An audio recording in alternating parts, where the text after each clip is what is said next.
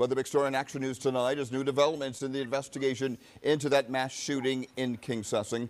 Today, the 40-year-old suspect, Kim Brady Carricker, was charged with the murder of 5 people. Carricker also faces a slew of charges related to 5 survivors of the rampage. New details have also emerged about the suspect's mental state and his arsenal of weapons. This as family members of the victims continue to grieve their sudden and senseless loss. Action News reporter Maggie Kent is live tonight with more. Maggie.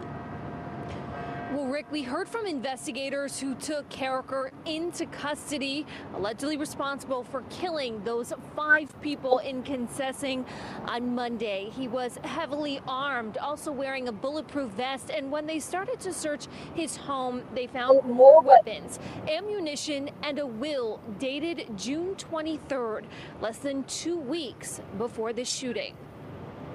Kim Brady Carricker was in court this morning, charged with 5 counts of murder, 10 counts of attempted murder, weapons, and assault charges. Investigators say he showed signs to family of growing agitation before carrying out this mass shooting in Concessing. That was the norm for him, wearing this vest and having guns in the house. But they all described that he was becoming more and more agitated over the last couple of days. Tyreek Glasgow is a mentor and founder of Young Chances Foundation. Today he mourns the loss of 2 people, the youngest and eldest victims. It hurts. I'm not going to sugarcoat it. His cousin, 59-year-old Ralph Morales, was excited to walk his daughter down the aisle in her wedding next week. He was the one that, regardless of any family function, had that smile. Glasgow was a mentor to 15-year-old DeJuan Brown, killed protecting his 13-year-old brother from gunfire. The younger boy was hit twice in the legs, but will survive. When he seen his family, his brother in distress shot, he went back to help.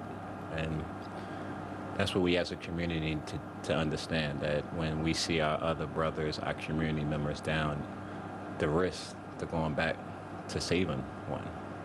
If we all had that approach, I think our community would be in a better position than it is. Sisters of 31-year-old Joseph Wama Jr., who was killed inside his home during the shooting rampage, describe him as a loving man and a skilled sketch artist.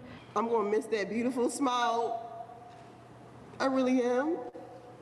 He had the best hugs. And he took care of his family. Salt and Light Church in Concessing will be hosting an interfaith prayer vigil tonight at 7 p.m. as families continue to mourn the dead. We don't have a gun problem. We have a mental illness problem. That's the issue here.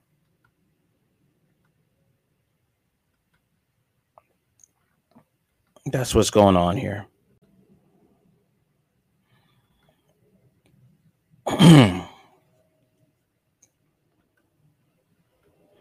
Gunman arrested for Philadelphia mass shooting that left 5 dead is a Black Lives Matter activist who wore women's clothes, sources said.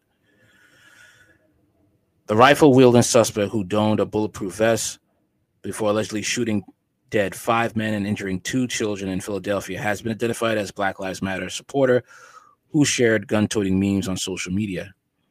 Kim Brady, Carricker, 40, was nabbed shortly after the bloodshed in the city's King Sussing neighborhood Monday night. The Philadelphia Inquirer reported, citing sources, cops haven't yet publicly disclosed the suspect's identity. On his Facebook page, Carricker posted 2 pictures of himself wearing a bra, a woman's top, and earrings with his hair braided long in March, 3 months before the alleged shooting.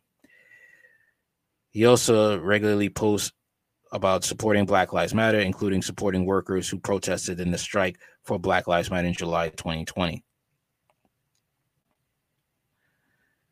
Oh boy. Police said the 40-year-old male suspect was armed with a rifle, pistol, extra magazines, a police scanner, a bulletproof vest when he fatally shot 4 men on the street, then chased and killed 5th man inside a home. A 2-year-old boy was shot 4 times in the legs, while a 13-year-old boy suffered gunshot wounds to the legs. According to cops, the gunman had fired at police as they chased him for several blocks before eventually surrendered in an alley, Police Commissioner Daniel Outlaw said. Character also described himself as a computer engineer and showed an interest in guns, posting pictures and memes of people with firearms. One image featured a person holding a pistol with the caption, "Wherefore art thou opposition? So I may slide up on thy block and runneth down on thee." Another one of his posts showed footage of several kids firing off rounds from a rifle. In May 2020, character also posted a video to his Facebook of a burning Philadelphia police car that had been dubbed with graffiti ACAB, an acronym for All Cops Are Bastards, and captioned it, "I was there. Where were you? We matter." However, it's unclear if he had filmed the video himself. The shooter, who was taken into custody without incident, didn't have any connection to the victims prior to the shooting, Outlaw added. Character's old roommate, Tina Rossett, 49, told the Inquirer she was shocked to learn of his involvement in the shooting.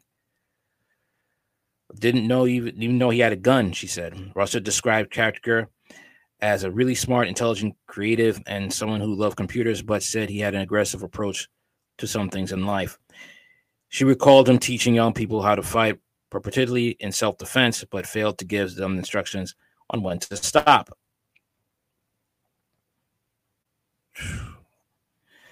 Rosette's daughter, Sienna Rossett, 24, who also lived with the alleged shooter, said character had flashed a handgun several times. "He was trying to get me comfortable around guns and stuff like that," she said. The mother and daughter said they lived with character in 2021, but moved out about a year ago. The elder, Rosette, said she believed he'd been in a dark place of late, but she didn't know why. Character had been arrested in 2003 and charged with possession of a weapon without a license, carrying a firearm in public, and drug possession, according to Philadelphia court records. He eventually pleaded guilty to having a firearm without a license, and other charges were dropped. He was placed on 3 years probation and made to pay over $100,000 in costs. Character had at one point appeared to start his own company, LDS Frameworks, wiring software and developing computer games, but had been inactive since 2019.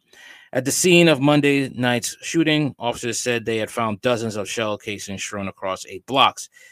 "You can see there are several scenes out there," Outlaw said. "We are canvassing the area to get as much as we can to identify witnesses, to identify where cameras are located, and to do everything to figure out the why," Outlaw said.